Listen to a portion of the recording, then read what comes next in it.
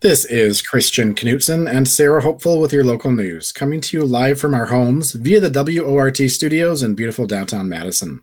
Here are tonight's headlines. Wisconsin Republican lawmakers in Washington are calling for Governor Tony Evers to ban the social media app TikTok from all state devices, reports the Wisconsin State Journal.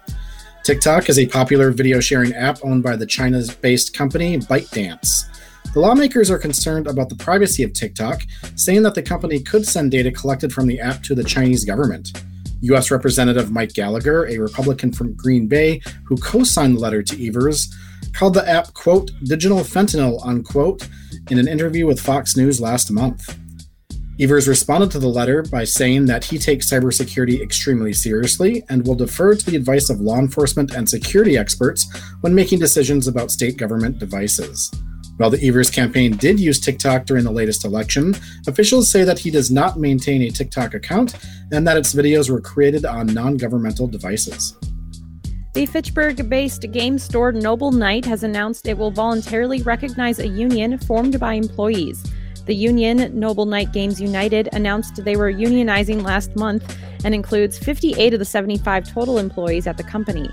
Company Vice President Dan Leader announced the decision to voluntarily recognize the union last week, saying that while they needed some time to discuss the action, they plan to be reasonable and negotiate in good faith with the union.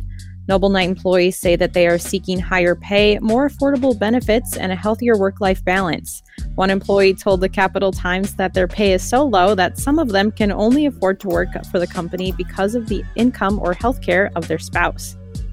A date has been set by a Dane County judge to decide whether to appoint a special prosecutor to charge the Madison police officer who shot and killed Tony Robinson in 2015, reports Madison 365. Officer Matthew Kenny shot and killed Robinson after friends called 911 saying he was acting erratically. Less than a minute after Kenny approached the stairwell where he said he heard Robinson, Kenny shot him 7 times.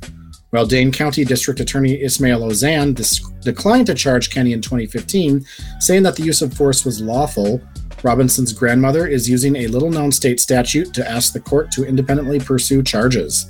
A hearing will be taking place on February 20th and 21st in 2023 to decide whether there is probable cause to charge Kenny.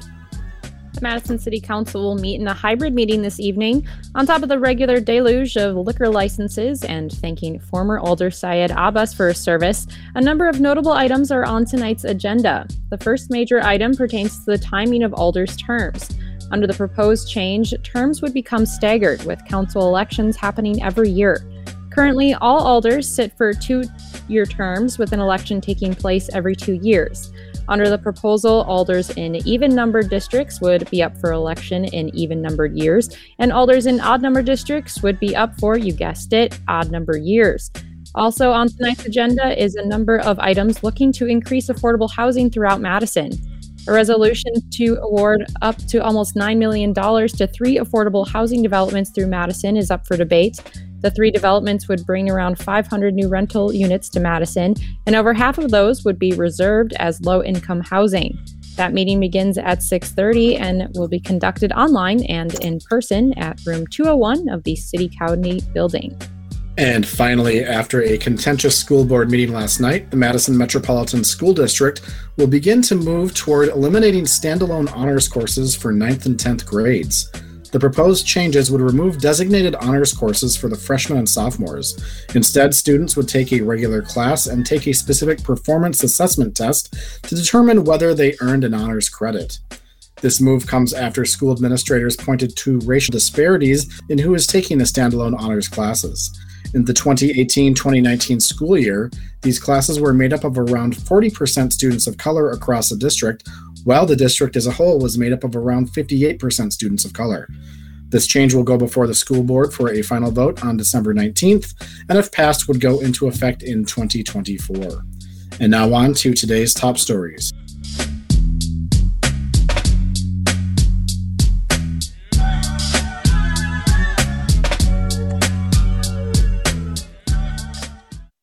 "23 months after the January 6th attack on the U.S. Capitol, federal officials are still investigating what led to the day of mayhem and attempted murder.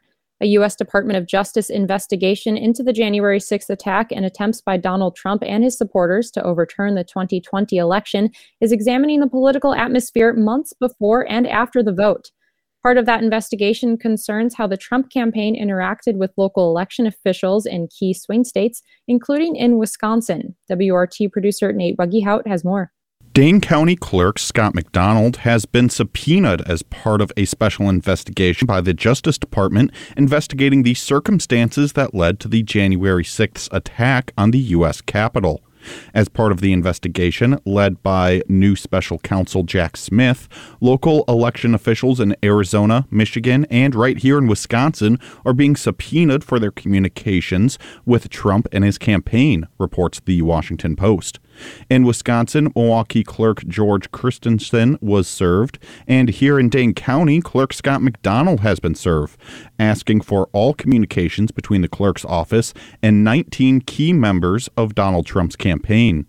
The subpoena, issued on November 22nd but not served to McDonald until last Thursday, asked for all documented communications between the clerk's office and the Trump campaign between June 1st, 2020 and January 20th, 2021. That includes everything from emails sent between the two parties, text messages, instant messaging, and any other documented form of communication. The subpoena was issued by Special Counsel Jack Smith, who was appointed last month to oversee the federal January 6th insurrection case, as well as the criminal probe into Trump's potential mishandling of classified documents. While the requested records don't seem to specifically pertain to either January 6th or the classified documents case, they do pertain to two Wisconsin recounts in the aftermath of the 2020 presidential election. In Dane County, the days-long recount was overseen by Scott McDonald and involved attorneys for both campaigns. McDonald says that he thinks that he was served the subpoena because the special counsel is trying to cover all of their bases. I think they're serving it to the election officials in those swing states, the ones that, the former president was trying to change the outcomes of, and they're making sure that, anything that might be relevant hasn't been missed. Just because, you don't know what other phone calls were made or pressure was put on.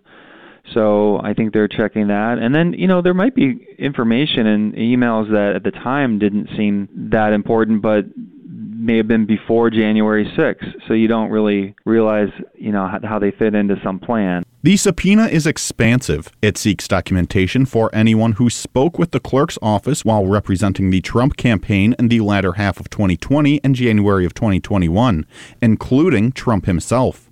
But the subpoena explicitly lists 19 specific Trump campaign attorneys who played a significant role in the campaign and recount. That includes people like Kenneth Chesbro and Jim Troupis, two Wisconsin attorneys who represented the Trump campaign during the Dane County recount, and Trump campaign officials like Justin Clark, Lynn Wood, and Sidney Powell. McDonald says that they have already found all of the documents asked for in the subpoena. We did a search for those names, and really not a lot in there. The only person I had any contact with was Jim Troupis, who was representing the Trump campaign during the recount here in Milwaukee and in Dane. And so there are transcripts of all of the days of the recount. So we have that, and there's some information in there, but really nothing new. While the January 6th committee has been active for over a year, this is the first time that Scott McDonald has been directly involved in the federal investigation. He says that, while he's surprised that he was included, he hopes that the 2020 presidential election soon becomes a distant memory. Yeah, I never would have imagined that, there would be an insurrection, and it just still seems crazy that happened. And I am grateful for this last election, things running smoothly and at least returning to some semblance of normalcy a little bit there. But yeah, this 2020 election just seems to never go away. The Dane County Clerk's office has until Friday to turn over all known communications to the special counsel. Reporting for WORT News, I'm Nate Wuggehout. It's officially holiday season, so declares the state government. Today, the governor and other dignitaries kicked off year-end festivities by lighting a holiday tree in the rotunda of the Wisconsin State Capitol. WORT reporter Abigail Levins has the story. So good afternoon, folks, and welcome to the 2022 Holiday Tree Lighting Celebration. I am Sarah Rodriguez, your Lieutenant Governor-elect. The holiday tree is a 30-foot balsam fir from northern Wisconsin, towering over the Capitol Rotunda. It's draped with 2,000 lights and ornaments made by elementary school students, and a train chugs around the base of the tree. This year's theme is Wisconsin Waters, and the ornaments made by elementary schoolers are intended to celebrate Wisconsin's waterways. Governor Tony Evers says water is an integral part of the state. Here in Wisconsin, we pride ourselves on our state's natural resources, including air and fresh waters. Governor Tony Evers and Lieutenant Governor-elect Sarah Rodriguez were joined by members from the Ho-Chunk Nation, the Wisconsin Youth Symphony, and a speaker representing the dairy industry, and hundreds of families and members of the public. Members of the Ho-Chunk Nation performed several dances, recognizing the significance of the Ho-Chunk Nation and honoring their flag and veterans. Then Ho-Chunk elder Janice Rice spoke about Wisconsin waters. I'm here today to honor Wisconsin waters. We're all here in honor of the fresh waters that we have throughout Wisconsin. After the dance and drum performance, Tony Evers led the lighting of the tree with a countdown. 5, 4, 3, 2, 1. Many of the students who attended the lighting had opinions on the tree. The lights are too saturated. That's Taylor, but his companion Shelly enjoyed the ceremony. It's beautiful. I love the dancing. A great experience overall. Students Elijah and Samantha also enjoyed their experience. It was cool. I really enjoyed the dances and the songs. It was definitely something new. I've never been here before while this tree lighting thing was happening, and it was a lot of fun. The holiday tree has been a point of contention over the last few winter seasons, though not this winter. Governor Evers opted for it to be called the holiday tree in 2019 to be more inclusive. The Republican-led legislator objected to this, saying it should be called the more traditional Christmas tree. And in 2020, 2 Republican representatives put up their own short-lived tree in protest, even though the Capitol was closed to the public during the pandemic. That tree was eventually removed. The Capitol tree will stay lit this month through December 29th, after which it will be taken down in preparation for the inauguration in January. Reporting for WORT News, I'm Abigail Levins. With bus rapid transit now just around the corner, Madison officials are looking for ways to make the city more pedestrian friendly. One idea, a new overlay district that would alter zoning laws to bring more housing to Madison's public transit corridors. To learn more, WORT producer Nate Buggyhout spoke with Grant Foster, District 15 Alder and sponsor of an ordinance to overhaul neighborhoods along Madison's new bus routes. Last night, the city's Transportation Policy and Planning Board met to discuss a change to zoning regulations around the city that, if passed, is hoped to create a more pedestrian-friendly city of Madison. The Transit-Oriented Development District, or TOD, was brought forward by the city's attorney's office last month. To learn more, I'm joined now by Grant Foster, District 15 Alder, and one of the sponsors of the ordinance. Grant, thank you so much for talking with me today. Nice to be here. Now, Grant, just to start things here, TOD, Transit-Oriented Development District, what does that mean? Tell me a little bit about what a TOD district would be. Transit-oriented development is something that a lot of cities have had in place for a number of years, and I think really it's just a recognition that living close to high-frequency mass transit is a real positive resource. It's something that really makes transportation easy for folks that live and work and do their business within the city. And so what this is really meant to do is just to encourage use of space that's really within walking distance of that high-capacity, high-frequency transit, and make sure that as a city we're really capitalizing on those investments. So the bus rapid transit investments and network redesign, we're able to provide a number of corridors with this very high frequency transit option, the BRT and related services, and we want to make sure that we're allowing as many people as possible to take advantage of those. Live close by that, or have jobs or other services that are all located close to those high-frequency transit lines. And so this is sort of coming sort of on the heels of BRT coming in next year. So what would actually change if a neighborhood were to be designated a TOD district? What sort of changes would come with that? Sure. Yeah, and we've actually had a version of the transit-oriented design on our zoning books for a while. It just hasn't really hasn't been very useful. So what the current proposal that's been reviewed by the Plan Commission and, as you mentioned, the Transportation Policy Board is really just increases and encourages more density and more intensity of use in those areas that are within a quarter mile of that high frequency transit. So it'll touch a lot of neighborhoods across the city. Certainly the primary kind of BRT lines, the east-west line along East Washington and going out Mineral Point Road, and the future north-south line as well, going down Park Street and up Packers or Sherman. So it really just increases kind of how much development can happen there. So in broad terms, it might add an extra floor of height to what the current zoning allows. In single-family neighborhoods, it allows a duplex to be built where otherwise only a single family could be built. So it's sort of this kind of incremental increase in how much density or intensity of use is allowable by right on sites that are in those corridors. Now, some of the things that are being touted with this plan is both a more efficient use of land, which is something that you sort of touched on there, as well as slowing the increase of traffic. How would sort of that work? How would TOD sort of affect vehicle use? Well, I mean, having access to good quality transit is one of the best ways to have folks choose that as an option.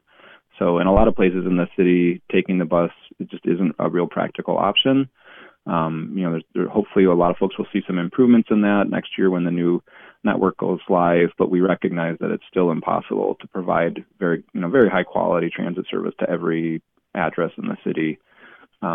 So this is really just recognizing that and making sure that we're making that available for as many people as possible. So that's sort of how we're incentivizing it on that end. It's sort of the carrot of the transportation equation. A separate proposal that will actually be on the council agenda tonight is for traffic demand management, or TDM. And that program is really a little bit more of the stick side of it, really making sure that we are not overbuilding on car parking first and foremost, and having developers take other steps to encourage folks to use alternate modes of transportation. So, the two kind of work well together, but they're two separate initiatives. And so is the end goal to sort of try and make Madison a little bit more pedestrian friendly? What do you hope to accomplish with the TOD districts? Yeah, I mean, I think our transportation policy is pretty clear, and it's actually been pretty clear for a while. It's really just up to policymakers at this point. In terms of how fast are we trying to get to this new transportation system, and I think the slower we go, the longer we take to get there, the more we continue to rely on kind of single occupancy car trips. Is just going to make it harder to convert down the road. So we can look at bigger cities across the globe, and we know it's a pretty straightforward math problem about how this ends. And so I've certainly been an advocate for moving as quickly and rapidly towards improving our transit system, improving our bike network, our ped network, because we have to have good options. If it's going to become more difficult for folks to move around in car, we need to make sure that we're really improving the alternatives for them. So that's really what all of these different measures are about, are these kind of incremental and slow ways to make it easier and better and more attractive to move around the city without having to use your own car. Traffic is going to continue to get worse. Parking is going to continue to get more expensive. So those things are already happening, and it is going to get more difficult, more expensive, and more frustrating to have to rely on cars to get around the city. Now, we mentioned that, this is coming ahead of the bus rapid transit that is coming next year, but you did mention that, this is something that several other cities sort of around the country sort of have. So I want to ask, why bring this forward now? Well, it's been identified in a lot of adopted plans that this is a strategy that we should pursue. So I think it's something that staff from the Department of Transportation and planning staff have worked on. There was a lot of just wanting to make sure that we're doing it the best way we can, making sure that we can avoid unintended consequences. It's complicated when you start making changes to our zoning code. And so I think there's just been a lot of thought put into it, but I'd say this has been in the works for quite some time already. Well, Grant, we're sort of running up against the clock here. Do you have just any final thoughts that you'd like to share with me? I'm excited that this is coming forward. I hope and expect that it gets good support from council, and just excited for all of us to continue down this path of improving our other transportation options here in Madison. It's really just about making sure that folks can get around where they need to go, I'm grateful that we're in a relatively progressive city, and we're really trying to take some of these steps proactively, because those cities that fail to do it or that are too slow are really going to find themselves in a crunch. So I'm just grateful to be part of the solution. I've been talking with Grant Foster, District 15 Alder and sponsor of the ordinance to create the new TOD districts. That ordinance will go before the City Planning Committee next week before going to the full council later in January. Grant, thank you so much for coming on and talking with me today. Thank you, Nate. Happy to be here.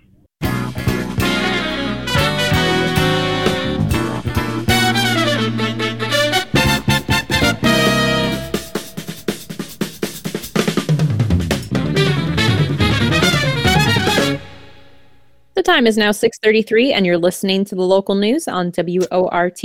I'm Sarah Hopeful here with Christian Knutson. Thanks for joining us.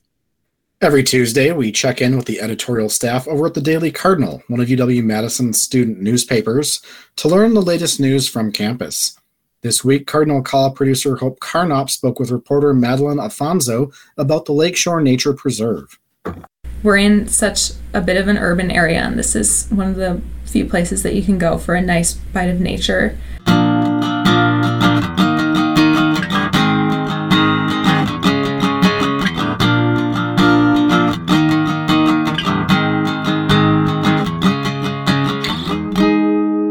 Hello and welcome to the Cardinal Call, your weekly dose of news coming out of the UW-Madison campus from the Daily Cardinal student newspaper. I'm producer Hope Carnop, joined today by incoming campus news editor Madeline Afonso to discuss what's next for the Lakeshore Nature Preserve. Thank you so much for coming on the show. Thank you for having me.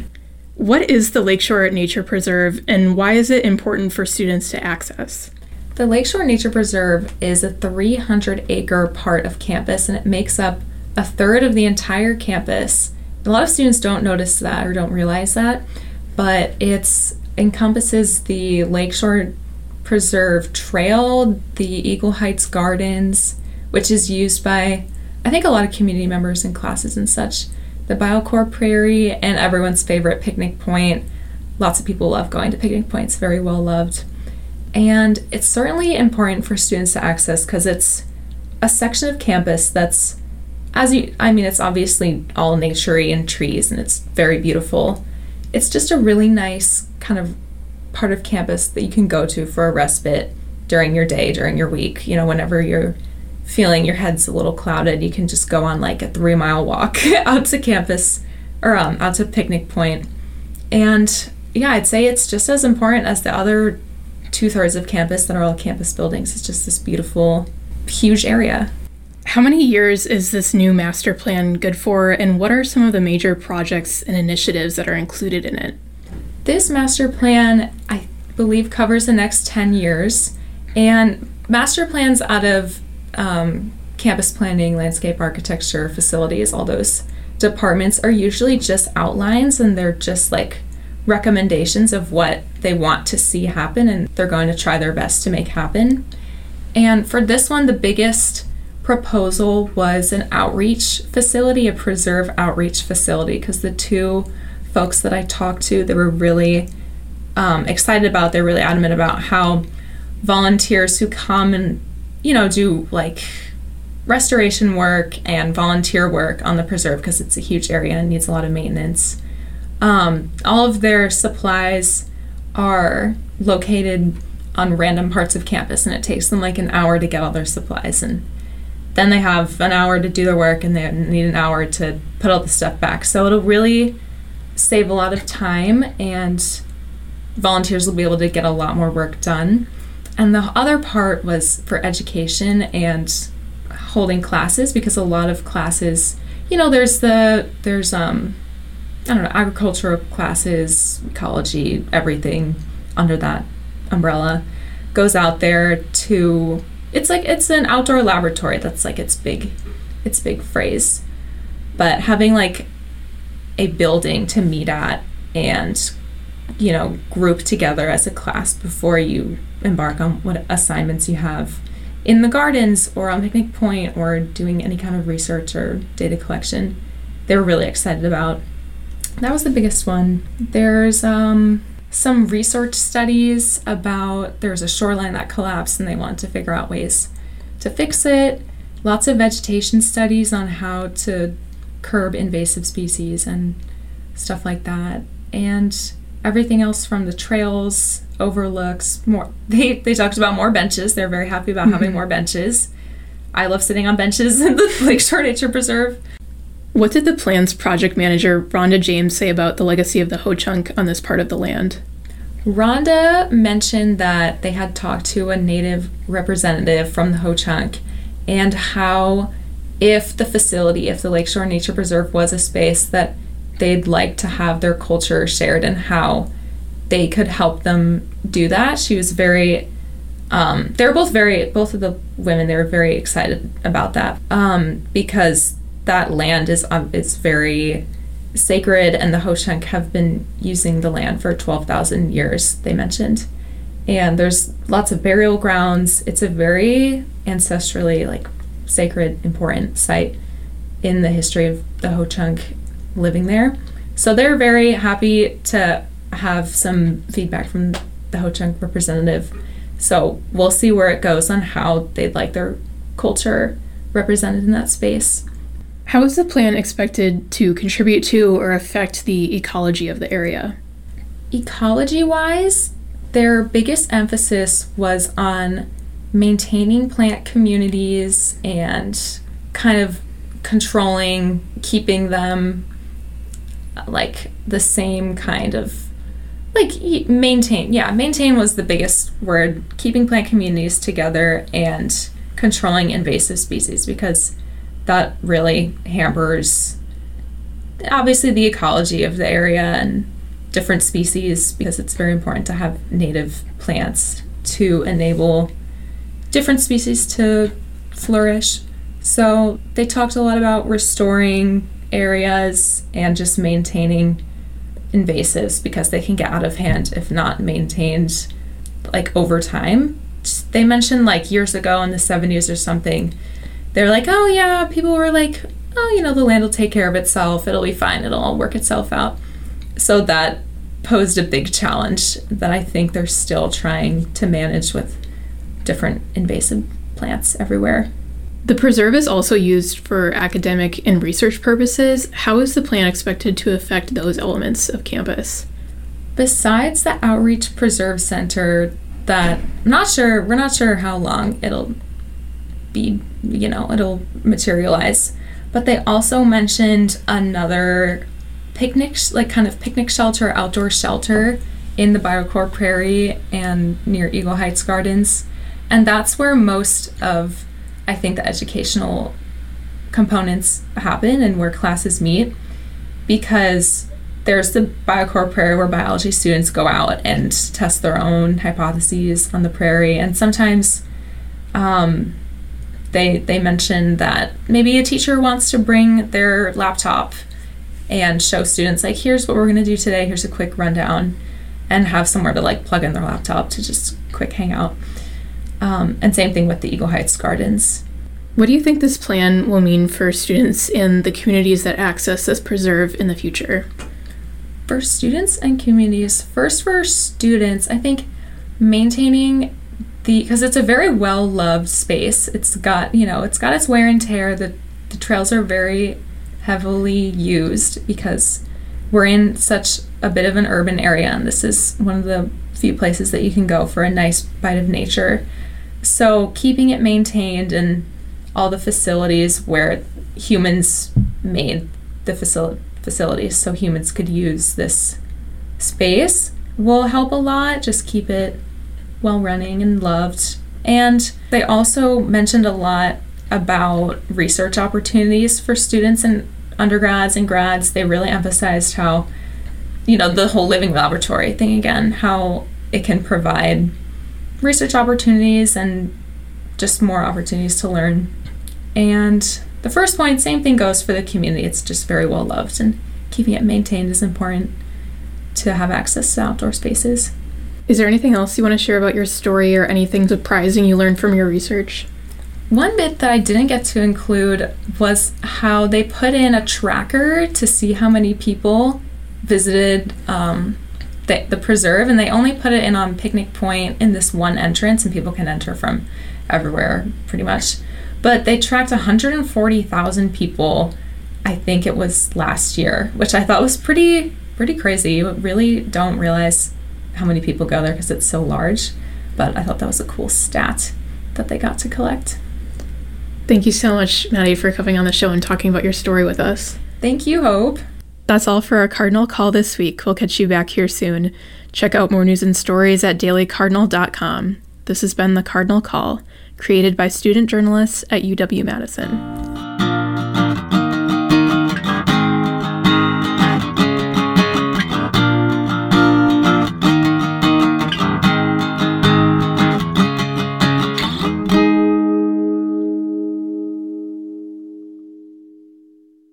Family can mean many things, and at the Wildlife Rehab Center operated by the Dane County Humane Society, it can mean finding the right bird for the job of caring for orphaned chicks. On tonight's Wildlife Weekly, feature contributor Jackie Sandberg breaks down everything they look for when searching for a foster family.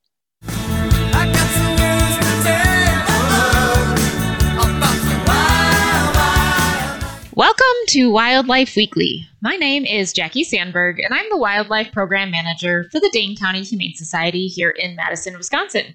Each week we choose a topic related to wildlife rehabilitation or the environment, and today we've been discussing a lot about foster birds or foster parenting, and I thought it would make a pretty cool radio segment to talk about what foster parenting actually is. So wildlife rehabilitators are here to treat sick, injured, and orphaned wild animals. Now, I know we're in our slow winter period season, which in Wisconsin is usually about October to April, but we're going to be thinking about baby animals here in the next 2 months. And it seems a little early to be thinking about that, but we are just going to be entering the mating period and season for a lot of our raptor species.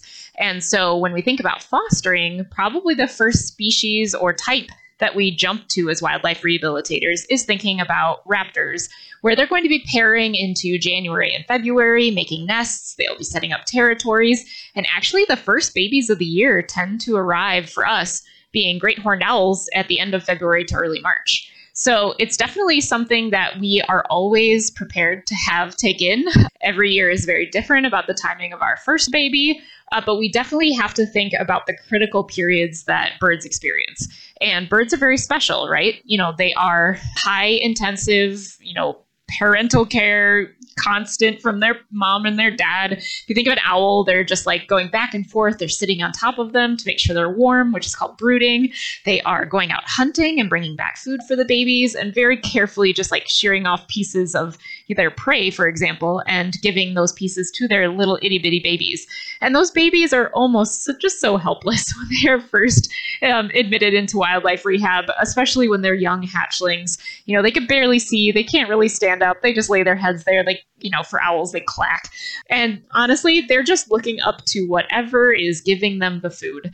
And while that seems really cute and cuddly, it's actually a really big problem in wildlife rehabilitation, because if you get a really newly hatched owl, a very young one, then you have to think to yourself, well, you're now the source of food. You are the sole caretaker for this bird. And you're not its parent. You're not its mom.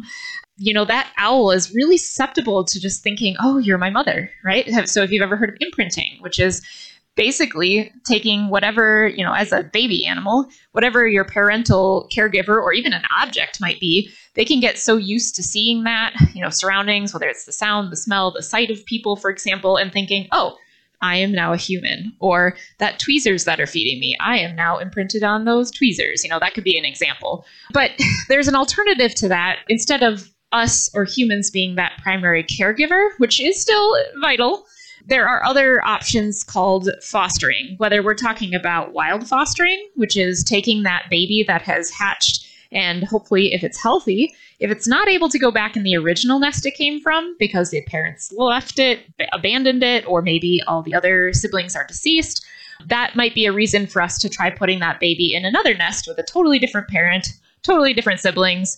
And a lot of times there's this innate behavior for the wild animal mother to continue giving care, and also the father, I should say that too, but when I'm typically thinking about parental input, a lot of times the female gives more of that input. Really depends on species.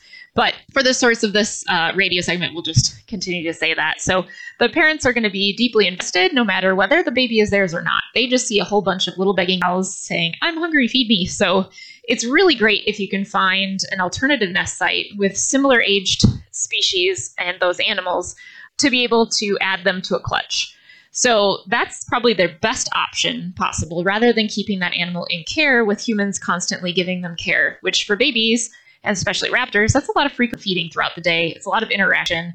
And again, that is going to increase the risk of imprinting or getting too used to people, which would be tameness, or even habituation, getting used to their surroundings. So we've got other options. Let's say that bird maybe broke a leg for some reason or has a really major injury that, although he's young, it's a hatchling, we really need to keep that bird in rehabilitation for a certain amount of time.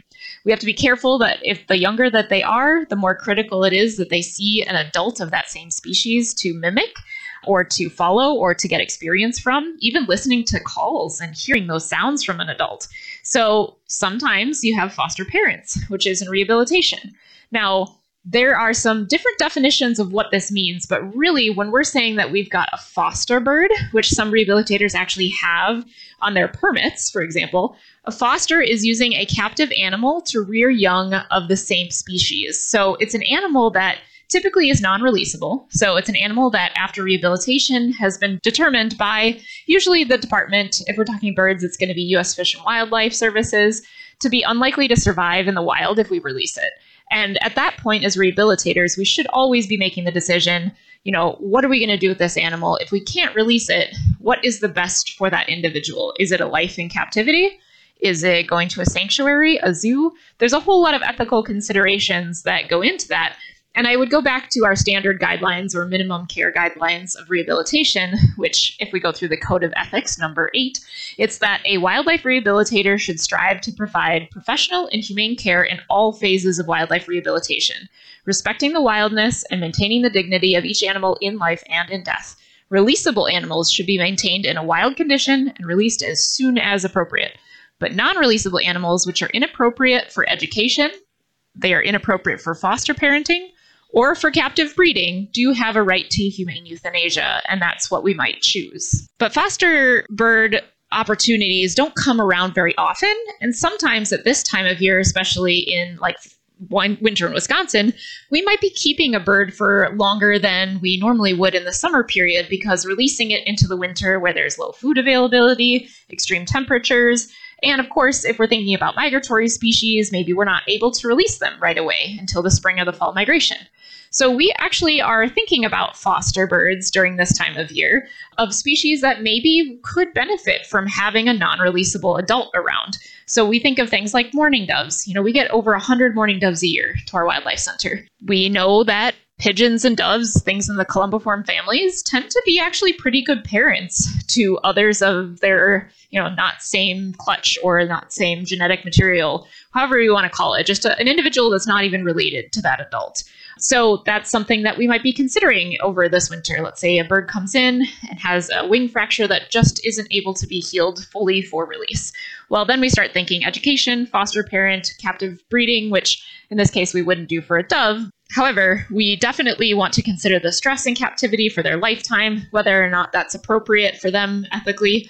But you may be able to take that species and write a written report and a request to say, hey, this bird is not able to be released. We tried our best in rehabilitation, but we do think that behaviorally it might be a good fit to be a foster parent. And so there are guidelines, and they're state by state, and they are permits that are issued by usually the department. Usually it's going to be a mixture of getting some sort of okay from the state or from U.S. Fish and Wildlife, obviously in the case of birds. And every state, again, is a little bit different, but they do have to make sure that they have put forth an application or put it on their application to say, yes, we are using this animal for a specific reason. And in this case, it's going to be for fostering. So there's some that are more comprehensive than others state by state, but it's definitely an important one to say, okay, what's the reason that you're justifying this animal to live its life in captivity when it could be a very difficult thing for this individual animal? But let's say that one bird helps foster hundreds of other birds in the time of its rehabilitation as a foster.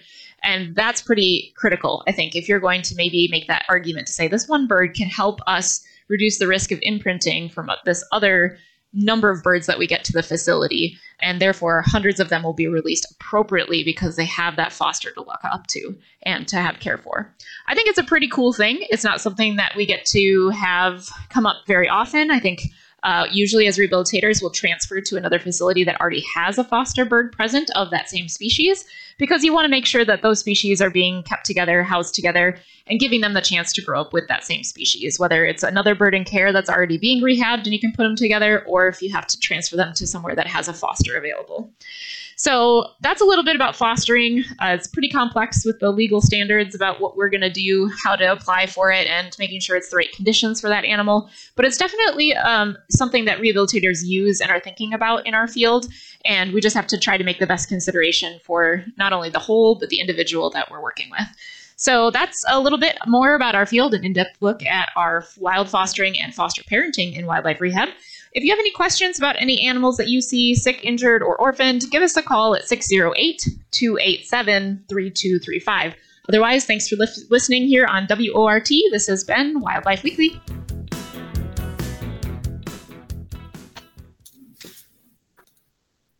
This week on Radio Astronomy, host Andrew Nine strikes gold with a new discovery within the stars of distant galaxies.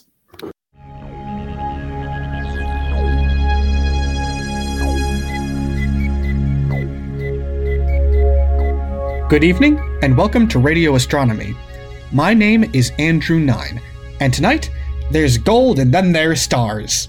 In a recent paper published in the monthly notices of the Royal Astronomical Society, a team of astronomers led by Dr. Yutaka Hirai of the University of Notre Dame concluded that most stars that are enriched in metals like gold and platinum were formed very early on in the universe and were then incorporated into more massive galaxies. But to break down what that all means, let's talk about how stars produce elements. For most of their lives, stars sustain themselves by fusing light elements into heavier ones in their cores, releasing energy in the process.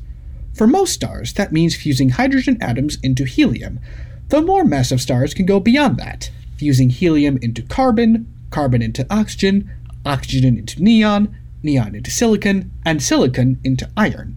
But that's not the whole story. In the very last stages of some stars' lives, some of those fusion reactions spit out stray neutrons, which can collide with and stick to other heavy elements already in the star. That new neutron can then decay to produce a proton and an electron, transforming that element into a new, heavier element.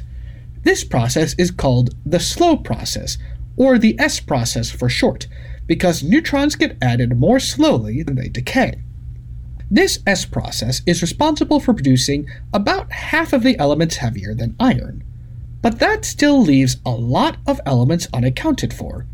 To get the rest of the elements on the periodic table, we need to add neutrons to elements faster than they decay, which means we need to throw a whole lot of neutrons at a whole lot of elements all at once.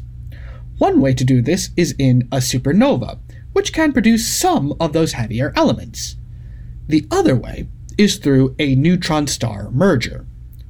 Neutron stars are the remnants of some supernovae, and they are truly wild objects. They pack between 1.5 to 3 times the mass of our Sun into a sphere the size of a city, and they are made almost entirely of neutrons.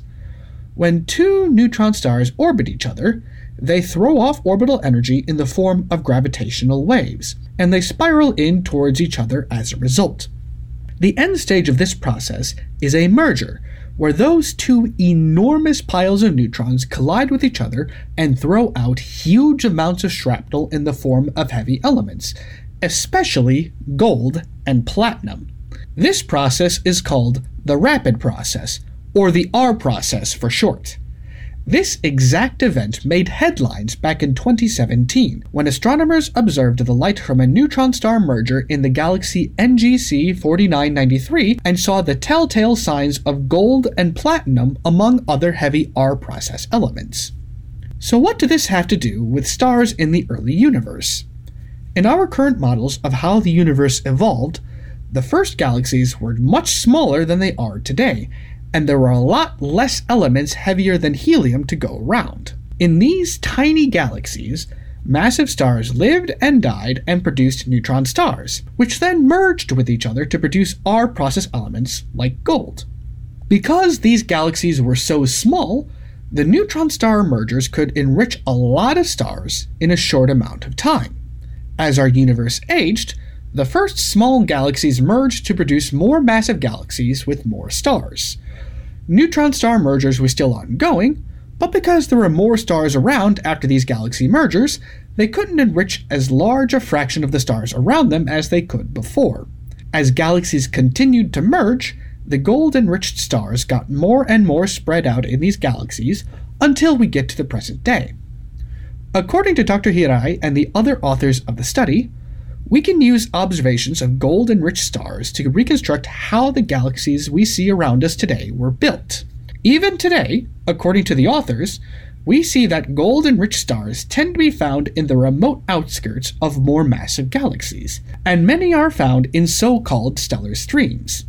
These features are exactly what we would expect from small galaxies colliding and forming more massive galaxies. These galaxy mergers are messy processes and can throw stars all over the place.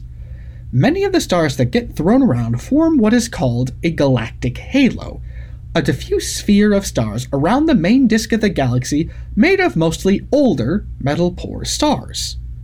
On the other hand, a stellar stream is the result of a small galaxy encountering a much larger galaxy and getting torn apart and swallowed by the larger galaxy, getting stretched into a long stream of stars in the process.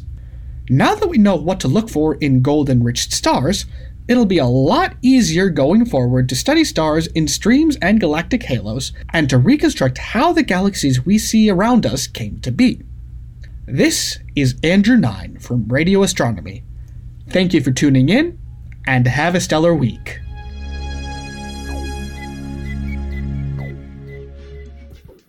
And that does it for our show. Thanks for listening to WRT's Live Local News at 6. I'm your host, Sarah Hopeful. Stay up to date with the WRT Local News podcast and subscribe wherever you find podcasts. And I'm your host, Christian Knutson. Up next is Spanish language news with Nuestro Patio. Good night.